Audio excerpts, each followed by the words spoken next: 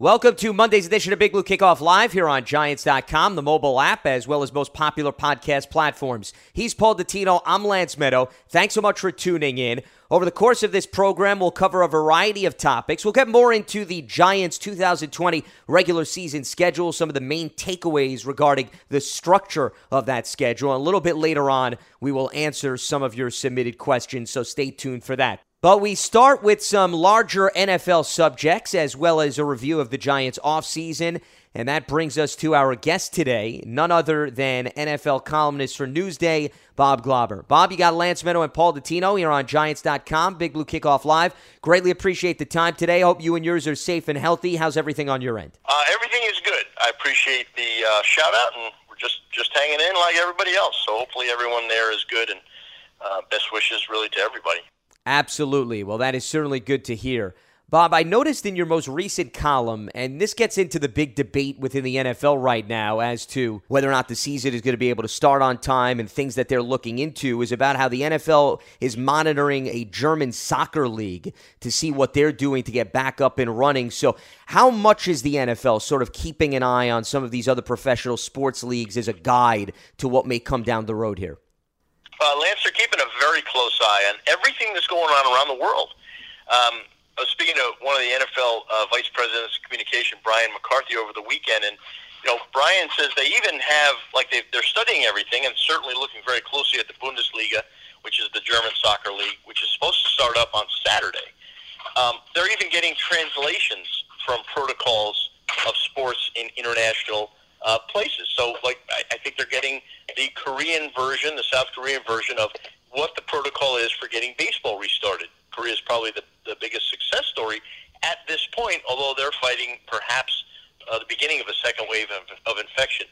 As far as soccer goes, the Bundesliga is supposed to start up this Saturday.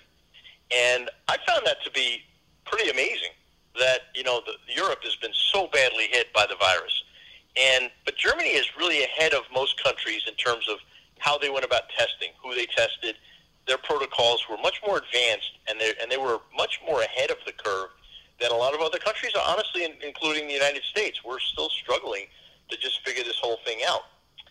But the Bundesliga is scheduled to start up. Now, there's already one team in their second tier from Dresden that has 3 positive cases among the players, so they may have to delay their start. So, guys, this is a tremendously complex situation moving forward. The NFL does have the benefit of time more than the other leagues. Obviously, hockey and basketball on pause and baseball unable to start their league. So the NFL does have that advantage, but we just don't know until we see what's happening in September whether we're going to see that. Bob, as much as the other part of it is that you got to get training camps over. It's not like you flip a switch and September 10th, here we go. Let's go play football. You have to have it certainly several weeks before in order to have training camp and get these players ready.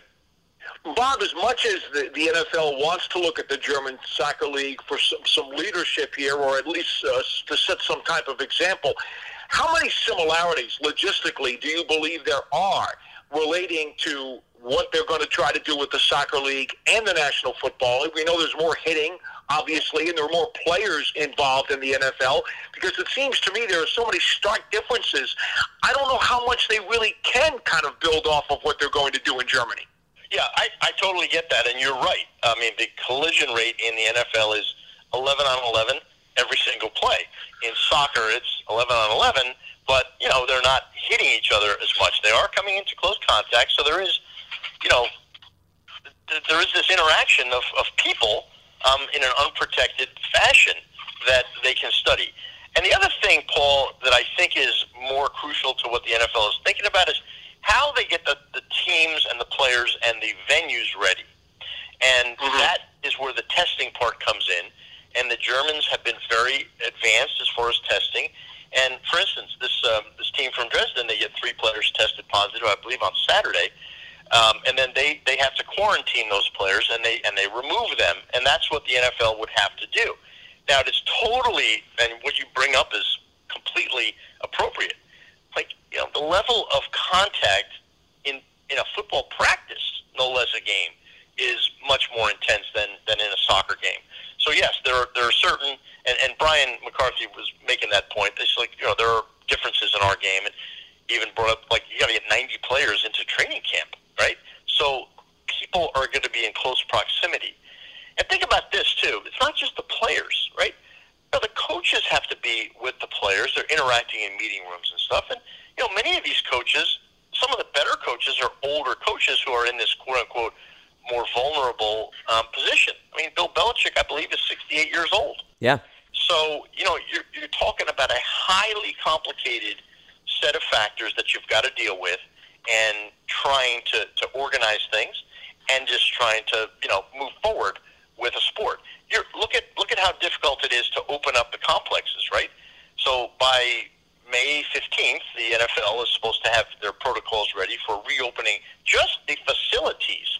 Right. And I mean, look how complicated that is. So it's a real challenge to figure that out, and to figure out the logistics. And you can imagine what it's going to be like ramped up to get ready for games. Bob, I'm glad you brought up the point about May 15th and how the protocols have been laid out to open up the facilities, because the one thing the NFL had emphasized before that recent letter was distributed was the importance of maintaining competitive balance, an equal playing field, meaning we're not going to allow teams to go back to the facilities unless everybody can go back. But right now, as you well know, different segments of the country are dealing with this at a very different rate. So has that been sort of thrown out the window, or is that still a main priority for the NFL? No, great question, and that has not been thrown out the window. And really, where the rubber is going to meet the road on this is when the players come back. And I think what the NFL teams are doing now is, yes, you can get your administrators back, you can get your general manager, coaching staff, get them back, and perhaps that is an advantage competitively in some way, but it's once the players are able to come back. And now if, say, California and New York and New Jersey are still under strict quarantine, or still under strict supervision and limitations for that, then if you see teams allowing players to come back before other teams, then you've got a problem. But I think the NFL is mindful of that, and I think they are trying to arrange a situation where no team goes in first or has an advantage of the other, and that's why the competitive balance is very important. And I commend the league and Roger Goodell for doing that and being mindful of that. And the competition committee was very, very adamant about there not being competitive advantages, and I think they will hold to that. But that could change because they may be so desperate to get a season underway. But I do think that they will make arrangements that all the players can come back at the same time. Bob, I think it's one thing to say in a best-case scenario, this is how it's going to work, and to put it down on paper, it can look pretty good. But what's the reality with the player base? Do you think there's going to be much reluctance amongst the players, that there may be guys who really don't want to come back because they have issues with this whole thing? There's no question about it, Paul.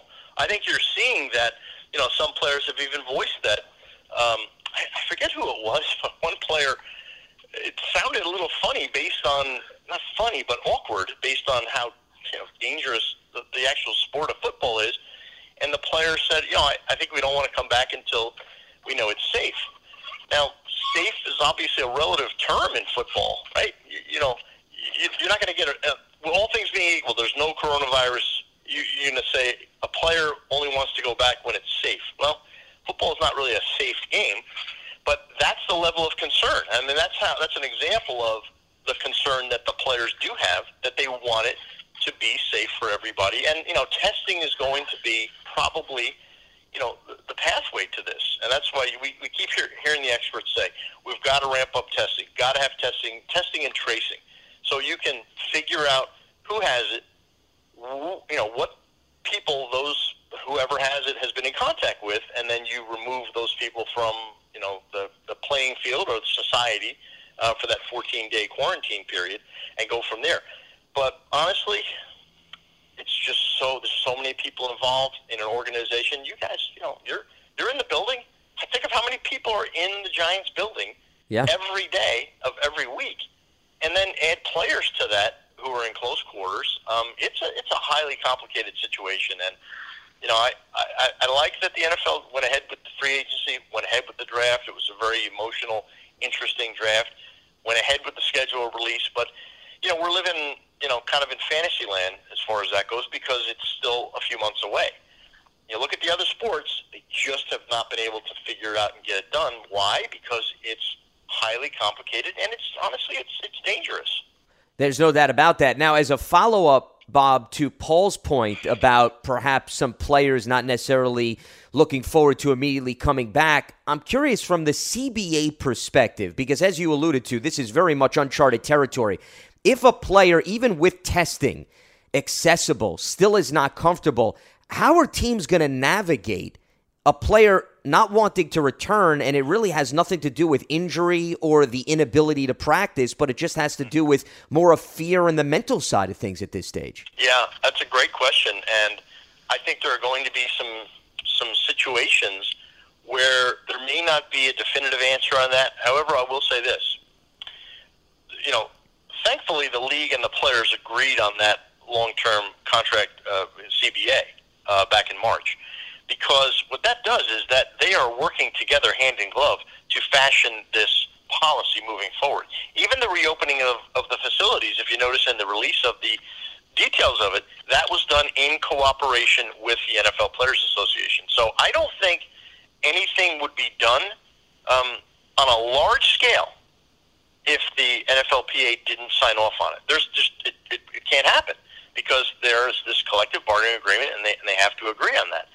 But I do think you might see isolated cases where players are so concerned about their health and well-being, about potentially bringing the virus back home. Like you see healthcare workers, that's one of their greatest fears, and it's a real fear. So I think you will see some isolated cases, but as long as the NFL and the NFL Players Association do agree on a plan to start up, then I think the NFL would be in a position to say, well, we're going. We need the players here. They're required to be here. Would they go ahead and fine players for not appearing? That's where it gets a little bit dicey. It's obviously not a good look, but if the CBA mandates it and if the NFL and NFL Players Association agree, well, they're going to have a season.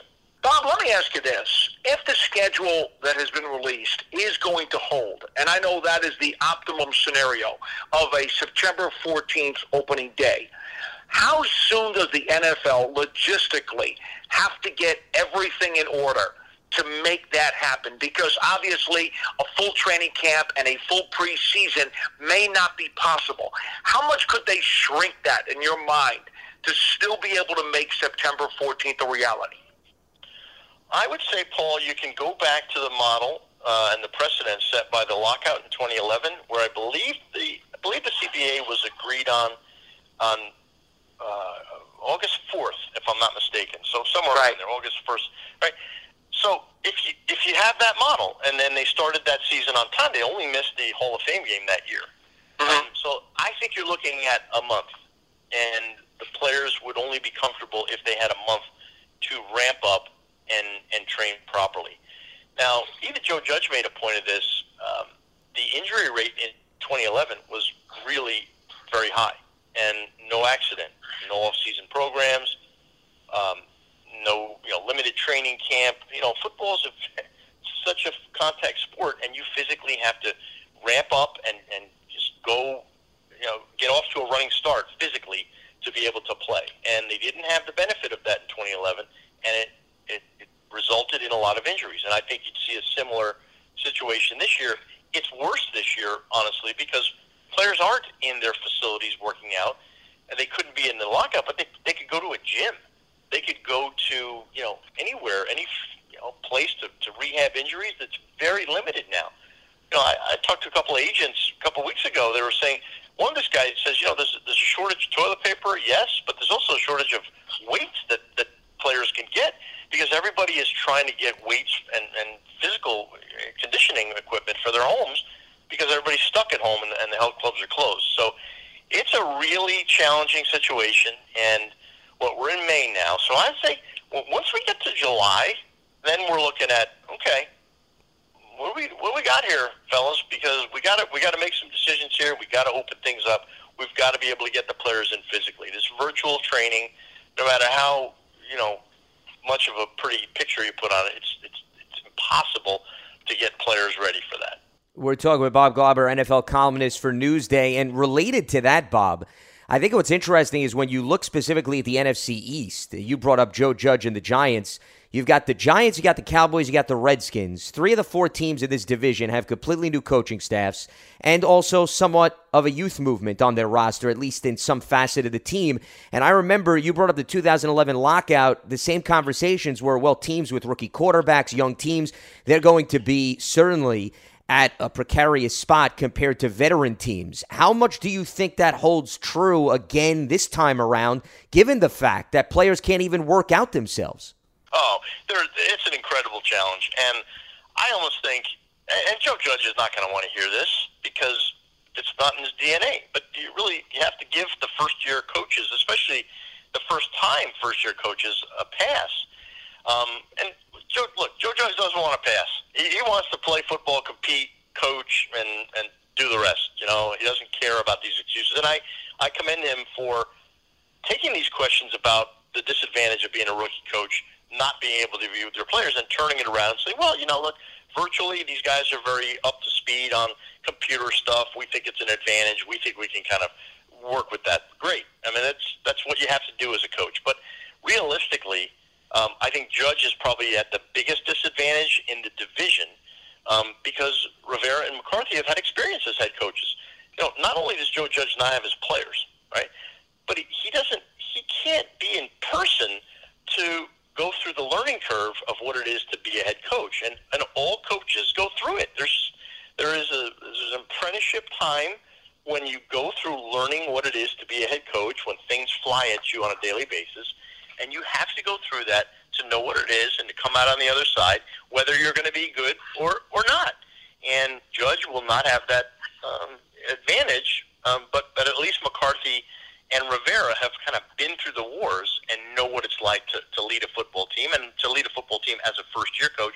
And Judge is kind of flying blind when it comes to that. The point is well taken, Bob, and nobody can deny it. At the same time, I'm hearing from a lot of people around the NFL and even the college ranks that they are so impressed with Judge's coaching staff. The makeup of guys that he put on his staff roster has just impressed people left and right around the league. And even guys like Garrett and Kitchens, who have head coaching experience, are going to be guys he's going to lean on a lot.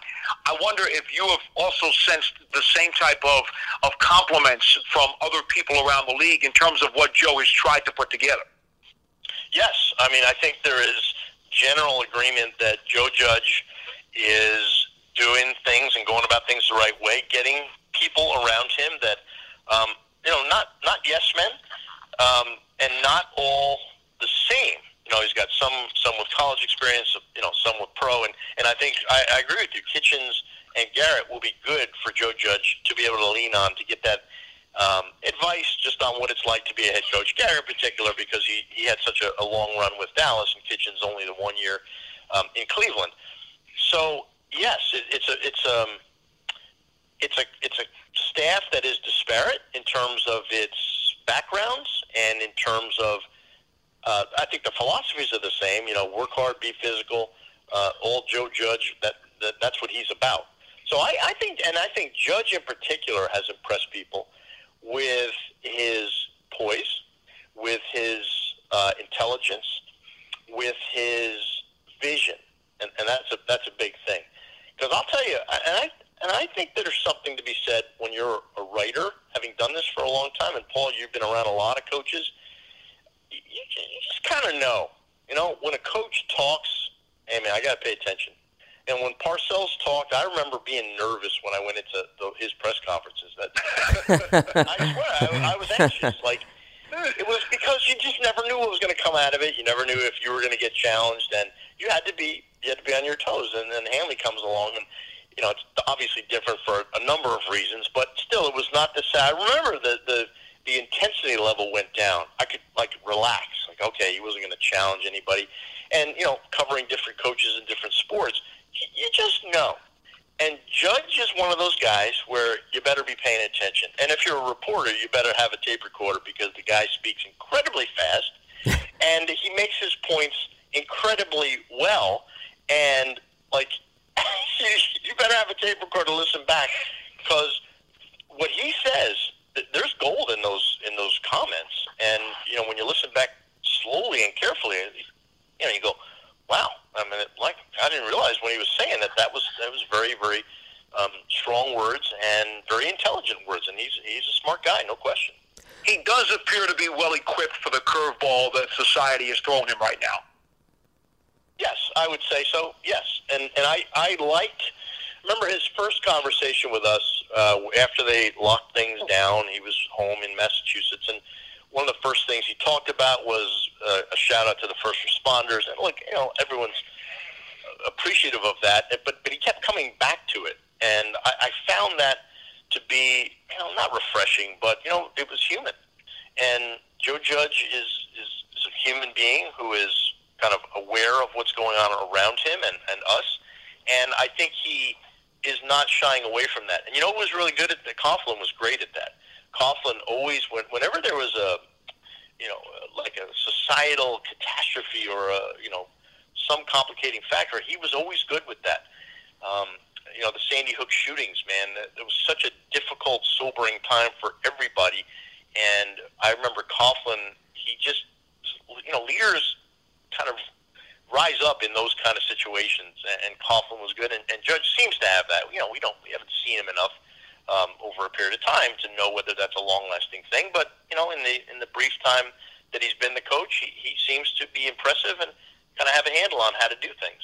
Well, Bob, related to your point about him appearing to be impressive and having a handle on things, the one thing, though, that he's always going to be associated with, and this is just because we always look at coaching trees when it comes to the NFL, he comes from the lineage of Nick Saban and Bill Belichick, and everybody looks at some of the other assistants that have come from those trees and how they have fared. The fact that you just brought up these circumstances a bit different, what he's dealing with, how much do you think perhaps those comparisons won't be as overwhelming maybe in the initial stages because of how different this environment is now?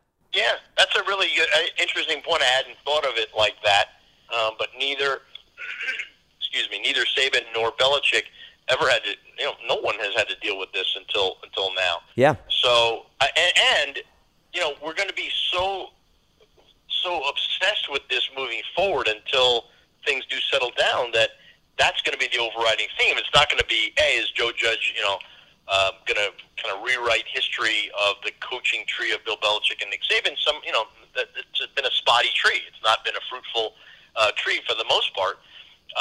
But I think Judge seems to be his own man enough where I don't think I worry about that. But you can't ignore it. And you can't ignore the ultimate example was Eric Mangini when he coached the Jets. It was like he became this different person.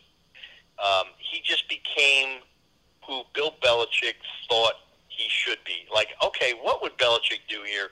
Let me do that. And he was robotic, and it just did not work out. And I think that's the ultimate example of you've got to be your own man, and you've got to do it your own way. And you're going to fail or survive as yourself. So, don't worry about, trying to be another Belichick. And if Joe Judge is not worried about being another Bill Belichick or Nick Saban, he'll be fine. And it's he'll just be judged on the merits of who Joe Judge is, not the fact that he worked for two of the greatest coaches in NFL and college history. Bob, as we sit here in the middle of May, let's talk X's and O's for just a second. The Giants may have as many as 24 new players on their roster based on what they did in free agency and the draft. What specifically would be your biggest question on the field for what Joe is going to have to deal with as he tries to get this thing turned around? Just what you said, Paul. The fact that he's got so many new players on a new team. And that's the biggest challenge for any coach is bringing these guys together and getting them better. Now, Bill Belichick was a master at it. A lot of times Belichick, even in his championship seasons, his teams would be really lousy in the first month. Not lousy, but not championship timber. You just didn't see it, right? A lot of 2-2 records in that first month. And I found that Belichick, he said something once after a Giants-Patriots preseason game. I want to say it was 2 years ago. And he said, the first month of the season, you're just trying to figure things out, right? You just don't know. And I said, wow, that's kind of an interesting moment from Belichick that, he didn't have all the answers. And that's so true. And it's so true of a first-year coach with so many, not only first-year players, but new players. You got a lot of free agent signings. You've got to incorporate them all in. And that's where coaching comes in. And if he's a good coach, his team will get better over time. Whether it happens after the first half of the season, whether it happens after the first month, we don't know. But, all things being equal, if we do have a full season, I would expect this team to be a better football team at the end than it would be at the beginning. And how much better? That's going to be a direct reflection of how good a coach Joe Judge is in molding both the offense, defense, and special teams. Well, and I think a lot of it is going to depend on the play in the trenches, Bob, too. And it seems as if a big piece of the draft this year, as well as free agency to a certain degree, was to now protect Daniel Jones, your young quarterback, and also try to open up some holes for Saquon Barkley. From what you've seen the team address specifically on the offensive line, how much do you think that is going to be a huge area to watch this season and perhaps a huge area that takes a significant step forward? Yes. No, it's just because it's everything. It's, that is going to be the area of concern and the area of observation that, starting with Daniel Jones. And, I found it interesting that Gettleman was really just telegraphed that first pick the last couple of years, with Saquon and now with Andrew Thomas. That, you say, hey, Daniel Jones can't throw when he's on his back. Those comments. Well, okay, he's taking a tackle. There's no question. Just a matter of which one. So the offensive line is going to be the focus of this team, whether it be protecting Daniel Jones and whether it be opening things up for Saquon Barkley. I mean, and that's why it addresses two needs. Thomas, you could have gone Isaiah, but Simmons, but they didn't because they had a need on the offensive line for the pass protection and the run production. So I think you can't underestimate the importance of how that offensive line is going to be, and it will be a huge determining factor in how good the Giants will be. Final one for me, Bob. I really think that Patrick Graham, the defensive coordinator, has the toughest job of anybody on that staff because he's got to come in here with his multiple scheme system, his multiple versions of it, much like what Belichick has done with the Patriots. And he's got to try to implement that with no off season to this team, knowing that there's also a bunch of new pieces as well, so there's not a lot of familiarity with a number of players who are going to be playing next to each other. And we all know that unit was certainly on the down last year in terms of talent-wise. They've done a lot to try to make it better. I think he's got the biggest job of all. Your thoughts? Yep. I mean, I'm not going to disagree with you there because the defense was as big a problem as any last year. And, Daniel Jones could have look at the Washington game. He's flinging it all over the place and having a great game, and Washington's still coming back.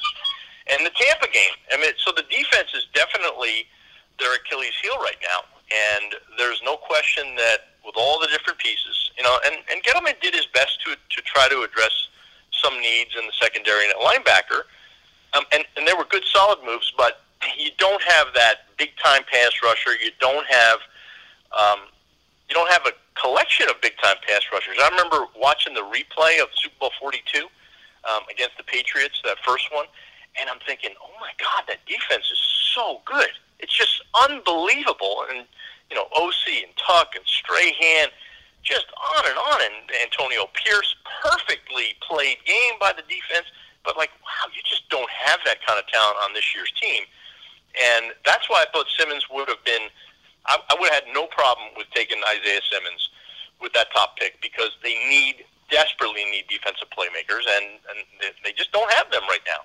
Bob, before we let you go, I want to go full circle back to where we started the conversation about this land of the unknown. And interestingly, Dr. Anthony Fauci had a conversation with Peter King in his latest NBC column. And one of the things that came up was, in a hypothetical world, God forbid a star player tests positive, multiple players, where maybe you'd get into a situation where You either have to remove a team from the schedule for a week, you have to quarantine a key player. I guess what I'm asking is, how flexible, from what you're hearing, is the NFL in terms of adjustments needing to be made as the schedule plays out and circumstances changing because of how fluid this situation is? Yeah. Well, the fact is the NFL has been and will be flexible, and even if they're just appearing to move on and say, no, we're going to have a full season. Jeff Pash, a couple weeks ago, the lead attorney of the NFL, full season. We'll have, fans in the stands. They understand that things may change. Now, as far as flexibility, when if a player tests positive the night before a game, and that team has got to be shut down, or that player has got to be shut down for 14 days, I think you're going to another level, and that's the level of, we don't know if we can really do this. We just don't know if it's feasible. I mean, how can you put off games? Because you're not only putting off a game for that team, but you're putting off 2 games for the teams that they play. Yeah. So, how do you go about doing that? That's why I think this thing is highly complicated, and they are right now taking such a wait-and-see approach that it's the only choice they have. Absolutely. He is Bob Glauber, NFL columnist for Newsday. Bob, greatly appreciate the time and the insight. I hope you and yours continue to stay safe and healthy, and hopefully we'll get back on the field sooner rather than later. Thanks so much. Thanks, Bob. Be well. All right, Paul. You too. Thanks for having me, and you guys stay well as well.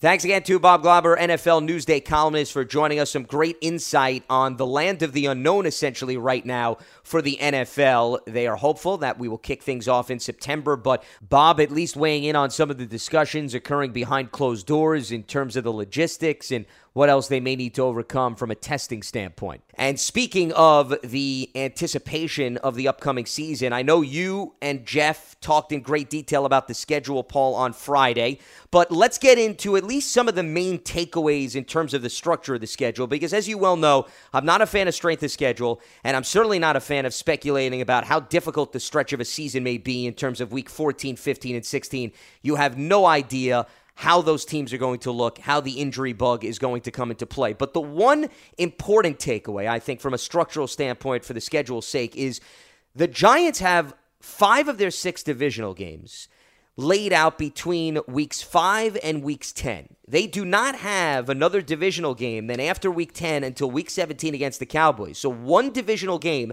in the final 6, everything really bunched together between, as I mentioned, weeks 5 and weeks 10. And normally we talk about, hey, the best way to win your division, the easiest path, is take care of business in your division, win those divisional games. Well, the Giants are going to certainly have an opportunity to do that, Paul, but then there's going to be a big window where, depending on how things play out, the only thing they'll be able to control is the matchup against the Cowboys in Week 17. So I found that interesting in terms of how they structured the Giants' divisional schedule. Yes, I agree with you, Lance. When speaking with Jeff about this on Friday, one of the points that I brought up to him, and it took him a second to think about it, but then he agreed, is that when you talk to coaches and players, they will always tell you that although wins and losses only count for one number in the standings, they really do count for 2 when you're within your division.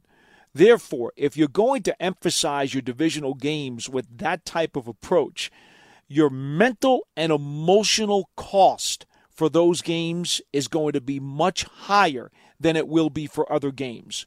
And when you tell a team that you're going to play 5 divisional games within 6 weeks, you are telling that team that you are basically going to go through hell.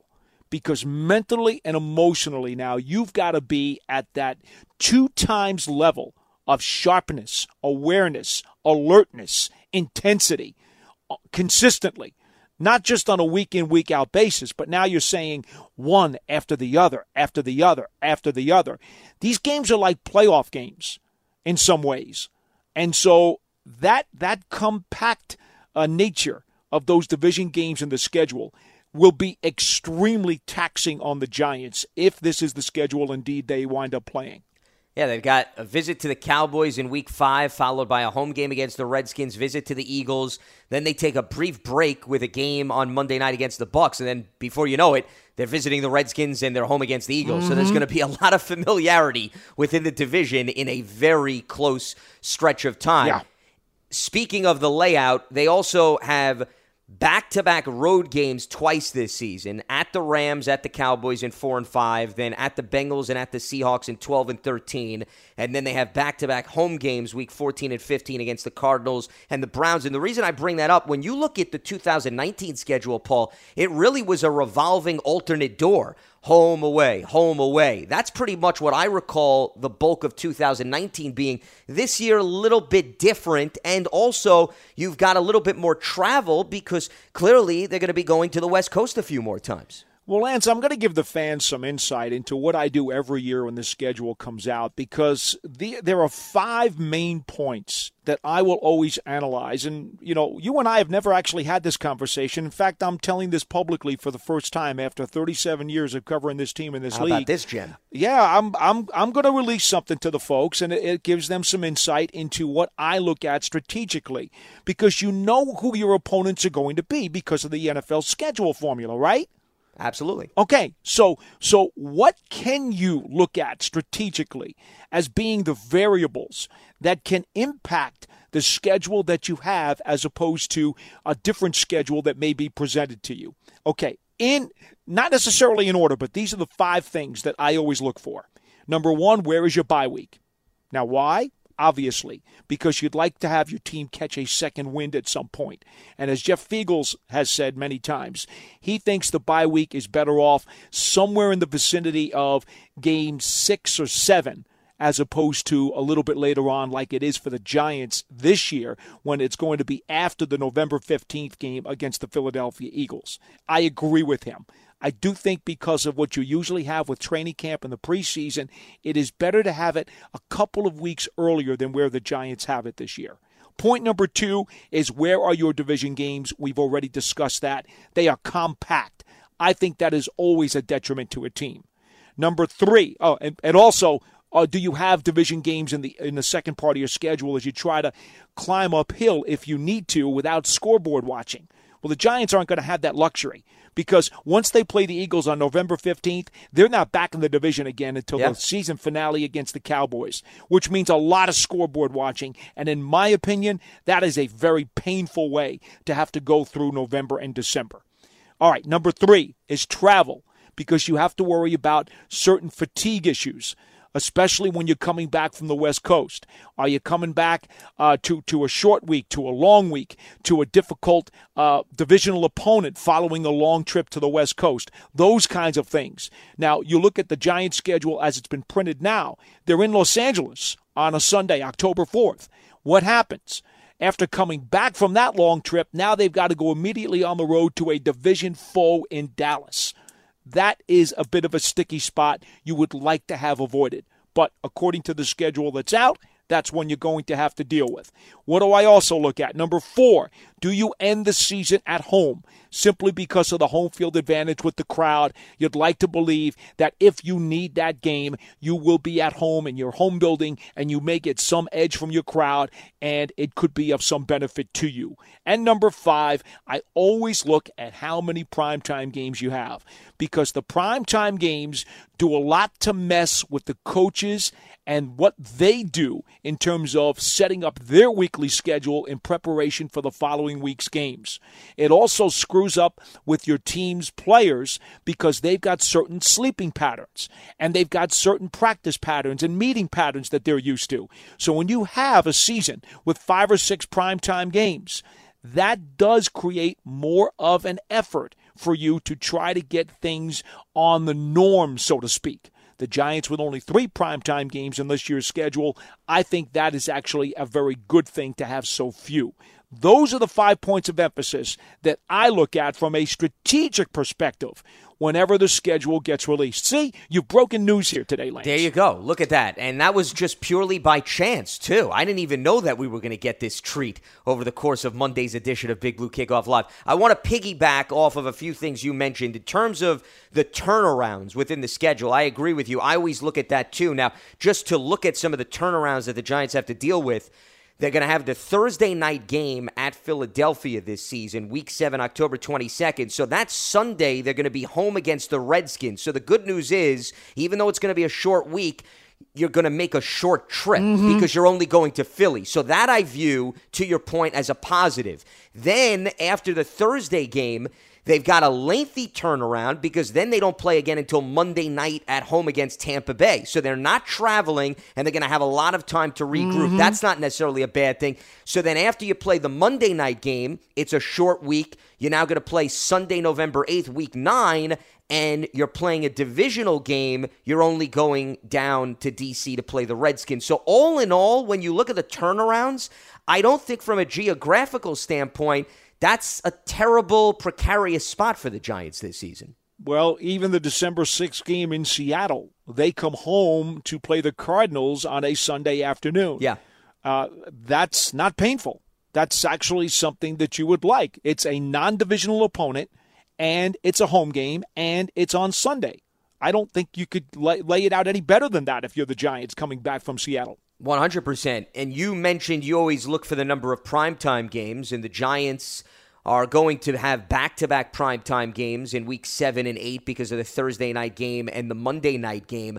What I look at from a broadcasting standpoint, and this is why I'm very pleased with the Giants schedule, I don't think the fans are looking at it through this lens. 10 of the 16 games, as it stands right now, are scheduled to kick off at 1 p.m. Eastern. And as far as I'm concerned, Paul, that is music to my ears. Okay? Because for those of us who cover the team and have to broadcast, we like getting things started early and finished early. At least that's how I look at it. Understand this. NBC's flex schedule begins, I believe, in week 5. So it's going to be very interesting to see if the Giants actually get off to a better start than maybe some people think, whether NBC starts to pilfer a couple of those games in the second half of the year. Then that's why I said as it stands right now, because I don't want to jinx anything. To your point, you're right. It's a toss-up what's going to happen in the second half of the season because of the ability to flex out games and bring in teams that may have been pleasant surprises. So that's pretty much the generic layout of the land in terms of the Giants' schedule. And all you can look at it at this point, as Paul and I mentioned, is geographically what the Giants need to contend with from travel and structurally. The opponents, the strength of schedule is an irrelevant conversation because all of those numbers and stats are based on 2019 results.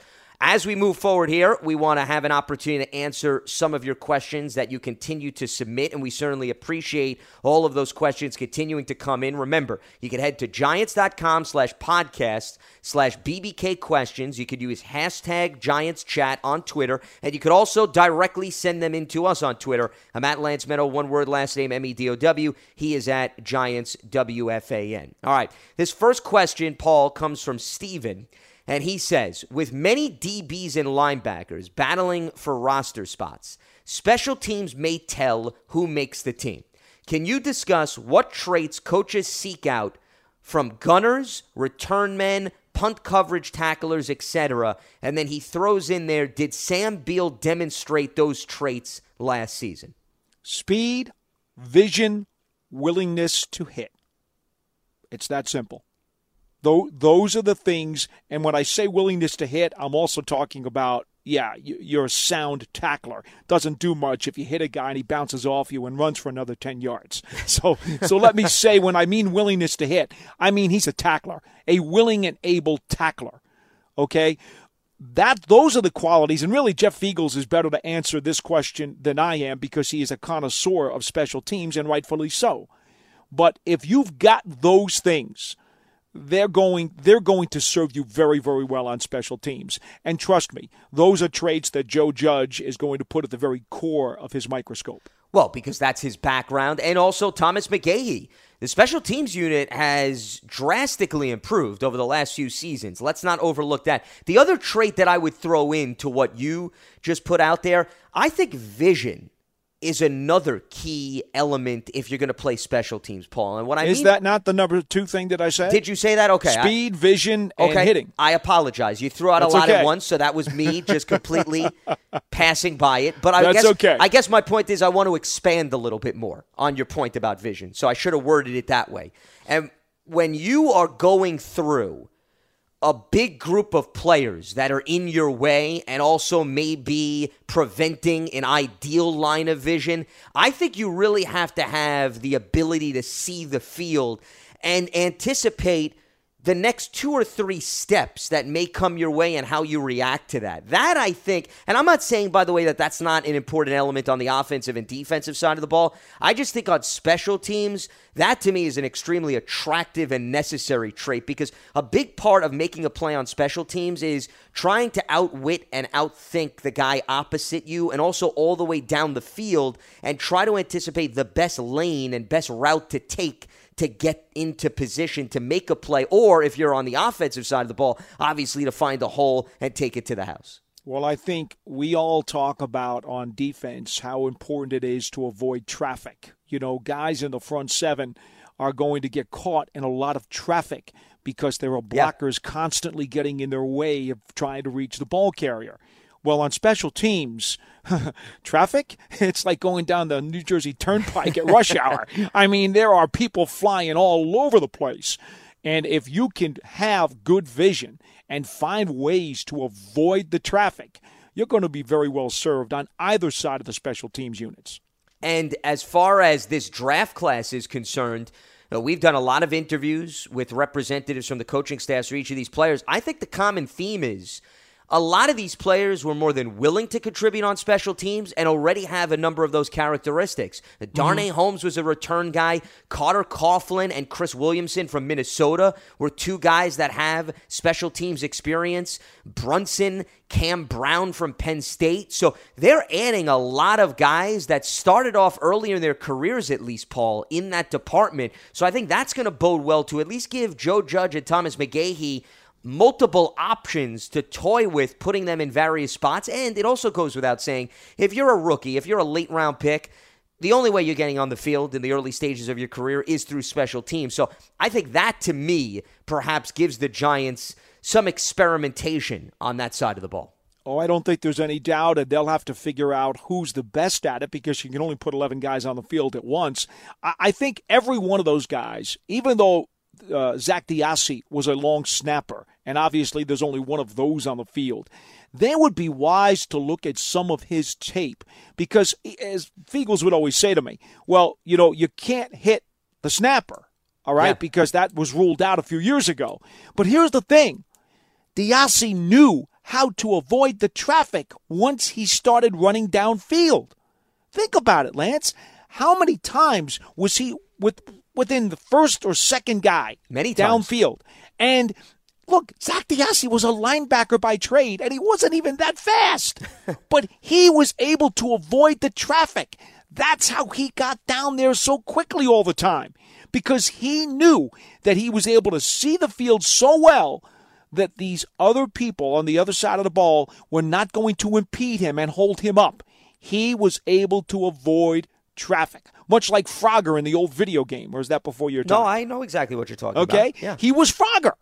Yeah. And so I think everybody who plays special teams in terms of coverage should really pay more attention to the skill that maybe can be developed. I'm not sure if it can be, but if it can be, boy, that's a valuable tool. Now, the last component of the question by Steven, which was submitted, was about Sam Beal and whether or not he showed some of those characteristics, Paul, that you and I were just talking about to maybe take on a bigger role. If you look at his snap count, first of all, from 2019, he had just 39 snaps on special teams. To put that in perspective, that was a little over 8.5% of special team snaps. So to partially answer Steven's question, he didn't have a humongous role, Paul, last season on special teams. No, he did not. And so I think he's already gotten the memo, though.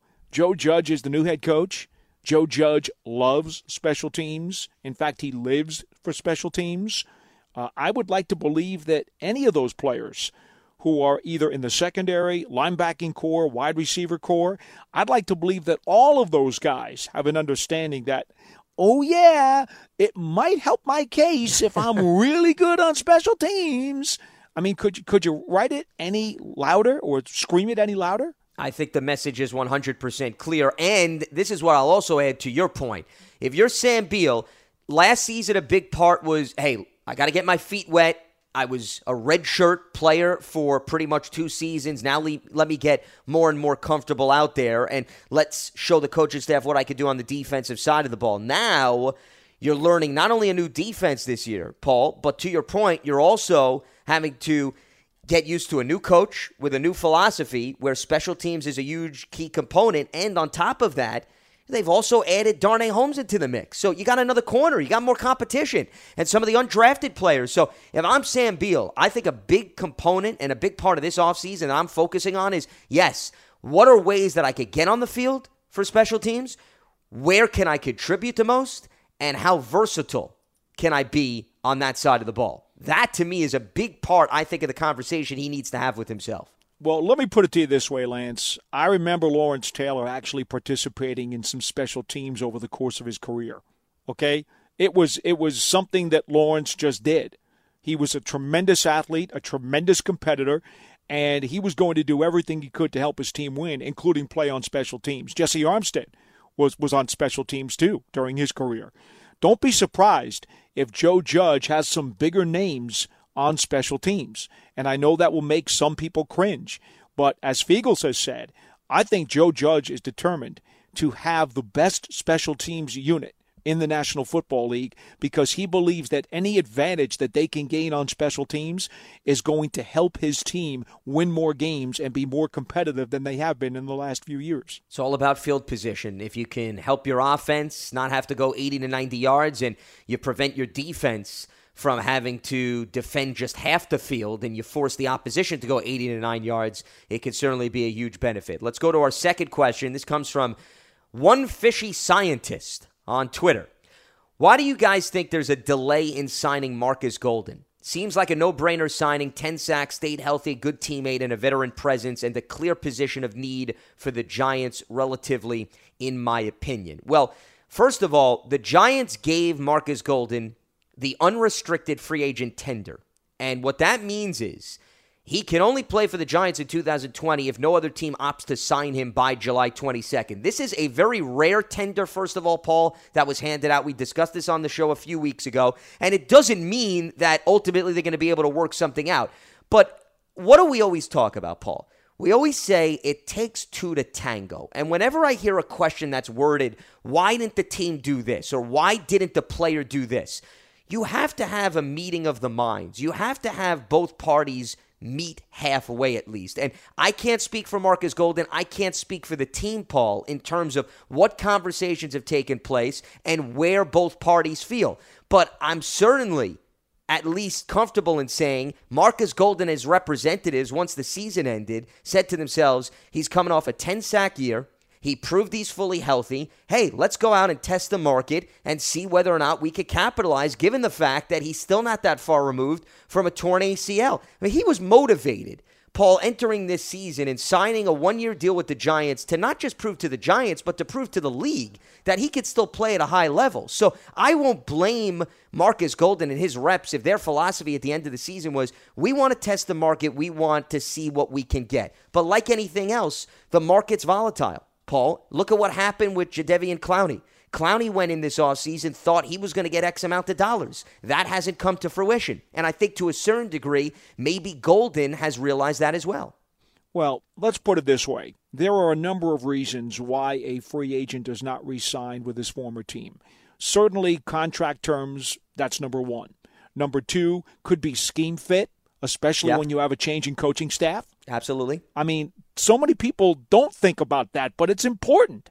Number three simply could be that there's a familiarity with certain players. For example, Patrick Graham, the Giants' new defensive coordinator, knows those two Packers linebackers from when he was an assistant and a linebackers coach for Green Bay.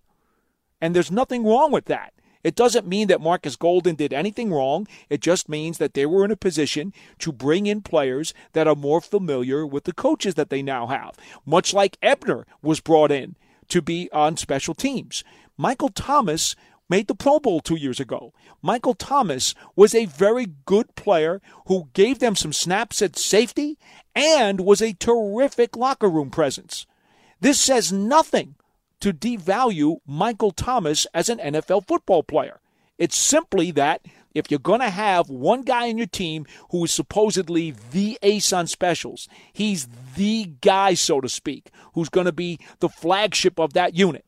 Well, Judge went and got Ebner because he was that guy in New England and he wants his guy. It says nothing derogatory about Michael Thomas. And so he goes and signs with Houston. So when you look at that situation, you say, well, how would it apply to the linebackers? Well, perhaps Fackrell is that guy for Graham, and Golden is not.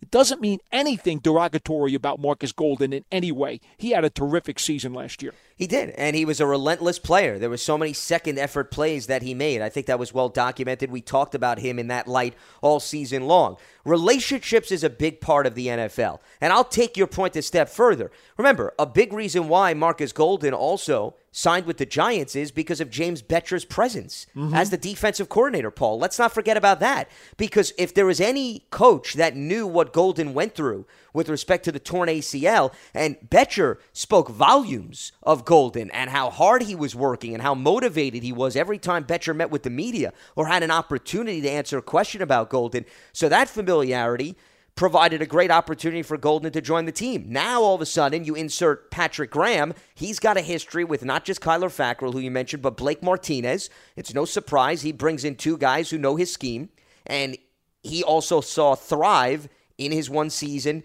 there with both of them in Green Bay. And Fackrell was sort of like that Marcus Golden player. And I'm not saying that they're exactly the same, but Fackrell had that double-digit sack season, and then all of a sudden, Preston Smith and Zadarius Smith come into town, and perhaps the opportunities are not there where they were the previous season when he was with Graham. So I'm sure Graham's philosophy is, hey, if I now get Fackrell back into my defense, we don't have Preston Smith, we don't have Zadarius Smith, maybe he can go back to having that double-digit sack season, which is exactly what Golden did once he was reunited and fully healthy with James Bettcher. I think the parallel is there. Doesn't mean the results are going to be there, Paul, but I do see some similarities in terms of the storyline there. The bottom line, and the only point that I think we'd like to make clear, is that nobody is disparaging Marcus Golden in any way. He is a quality football player. He belongs in the National Football League, and he should help somebody during the 2020 season. Wherever that is, I don't know. But Marcus Golden's a guy who I'll always give him a thumbs up. I'll be happy for him every time he makes a play because he's a good dude, good teammate, good player. And, it's easy to root for a guy like him. I echo your sentiments. I don't think there's anything that reflected negatively on him last season with the Giants. He came to work every day, he worked hard, and the results are fully demonstrated in terms of his statistics as well as the big game-changing plays that he provided. Let's go to another question we have submitted. This comes from Scott. Do you think that the final win against Washington, he's referring to last season against the Redskins, will turn into a blessing in disguise? And not because Andrew Thomas perhaps is better than Chase Young, but because it finally forced or led the team to prioritize the offensive line, and we now have a young core in terms of the offensive line to lead us into the future. Well, I answered him on Twitter already the other day, Lance, and here's what I will say. I told him then in the Twitter or in the tweet. I will tell our listeners now.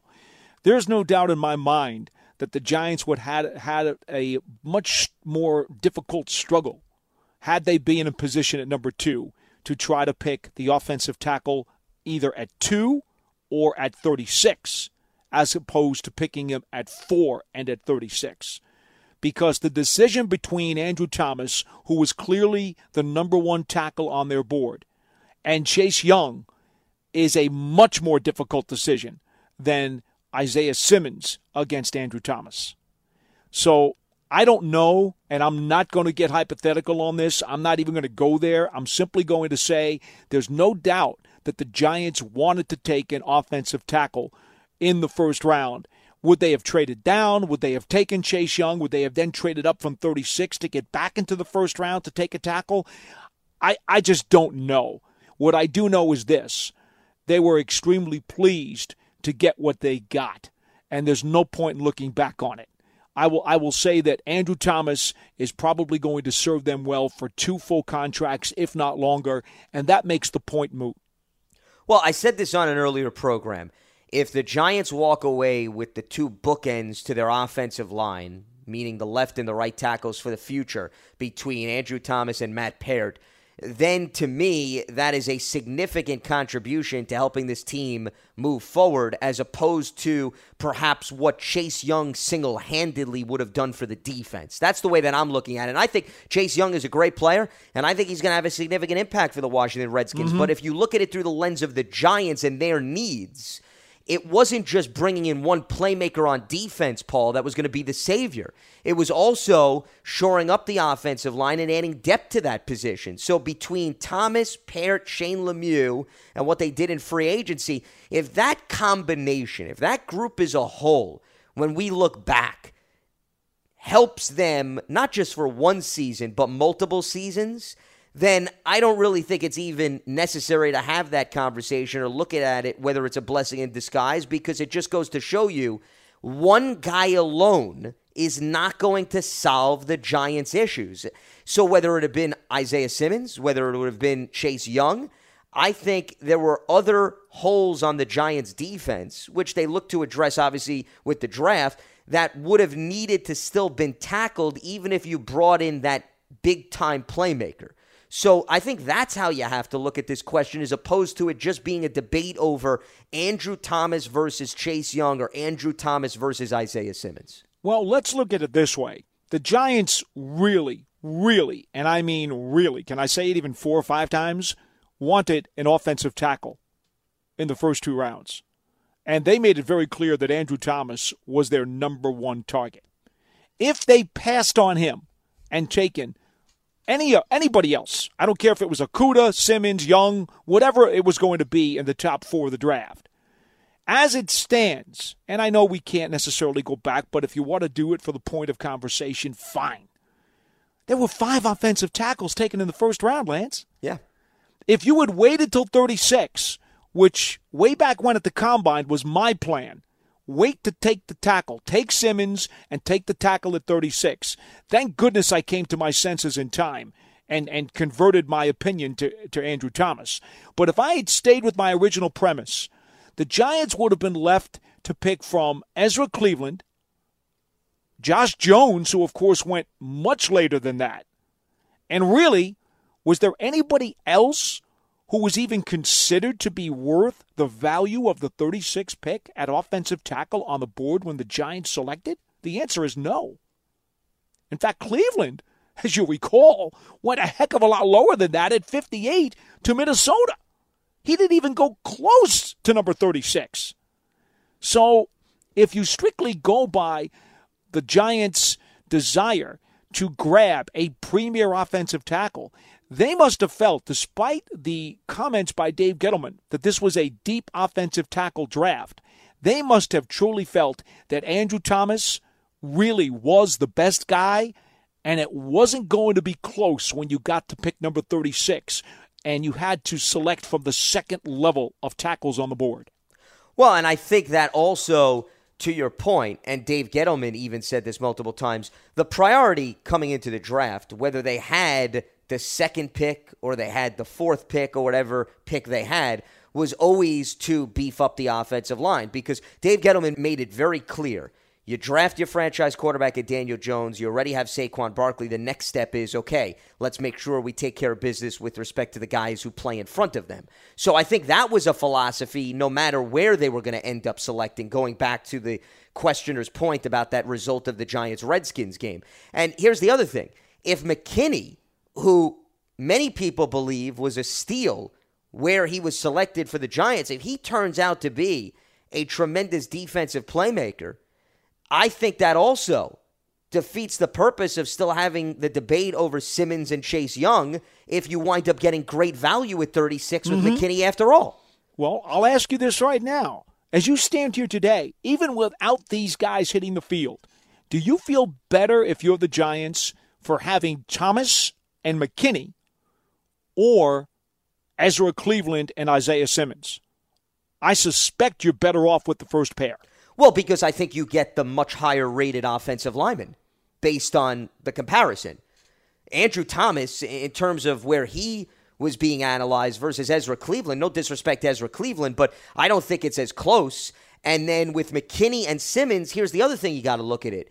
McKinney, in terms of his physique and his skill set versus Simmons, you're talking a lot more safety with McKinney versus Simmons. You're looking at linebacker with the potential to play safety. So once again, how you view those players is different depending on where you choose to play them within your defense. So I think when you analyze where Thomas was ranked compared to Cleveland, you're getting the much higher ranked offensive lineman. And then with the Simmons-McKinney pick debate, you may be looking at two completely different players when it's all said and done, Paul. Well, depending on where the Cardinals play. Let's Simmons. go through the hypothetical from the tweeter. Would you feel better with Thomas and McKinney or Young and Cleveland? Well, I go back to my answer. I think, I think your answer much better is with Thomas and McKinney. And I think it still holds water. I agree with you 1,000%. Yeah. Now, getting back to the questioner's point, it was more about Chase Young and Andrew Thomas. But once again, that's a hypothetical world because the way the result played out, the Giants realistically couldn't have thought about taking Chase Young anyway in this year's draft. The point is, if you're going to take the defensive player with the first pick, whether it's number 2 or number 4, you know the Giants are going to take the offensive tackle with their next pick. That's quite clear because the only thing 100%. That could possibly have detoured them from taking the offensive tackle would have been a defensive guy that they simply could not pass up. And that did not occur, as it turned out. Andrew Thomas gets completely eliminated from the conversation if you take Chase Young in the first round. So you know you're not getting Young. To your point, okay, now you have to settle for a lower-rated offensive lineman. So there's a downgrade there compared to Andrew Thomas. And then to my point on the defensive side of the ball, if you're talking about Chase Young and McKinney, well, Young and McKinney play two completely different positions, so the comparison's not fair. But once again, if you're talking about Simmons and McKinney, I think a lot of it has to do with where are you lining up that player on defense. And if you walk away with the best safety in the draft, which is very possible with McKinney, versus you walk away with the best linebacker in the draft, which is very possible the Cardinals did with Simmons, it's more about, well, what was your greater need, Paul? Did you need to address your safety or did you need to address your linebacker? Because you can't guarantee me that how all of these guys played in college is exactly how they're going to be utilized on the NFL level. Sure. So that's another reason why it's a very hard, I think, comparison to make when it's all said and done. But we certainly appreciate all three of those questions that were submitted. And once again, do not shy away from continuing to submit your questions at giants.com/podcast/BBK questions. That is going to wrap up Monday's edition of Big Blue Kickoff Live. We appreciate everybody for tuning in. Thanks again to Bob Glauber for joining us earlier in the program, weighing in on some storylines connected to the timeline for the NFL to return. Paul, appreciate the time as always and look forward to carrying on the conversation later this week. Yeah, good stuff today again, Lance. Thanks. So that is going to do it for us here on Monday's edition of Big Blue Kickoff Live. For Paul Dottino, I'm Lance Meadow. Enjoy the rest of your Monday and always stay locked to Giants.com for the latest. Have a good one.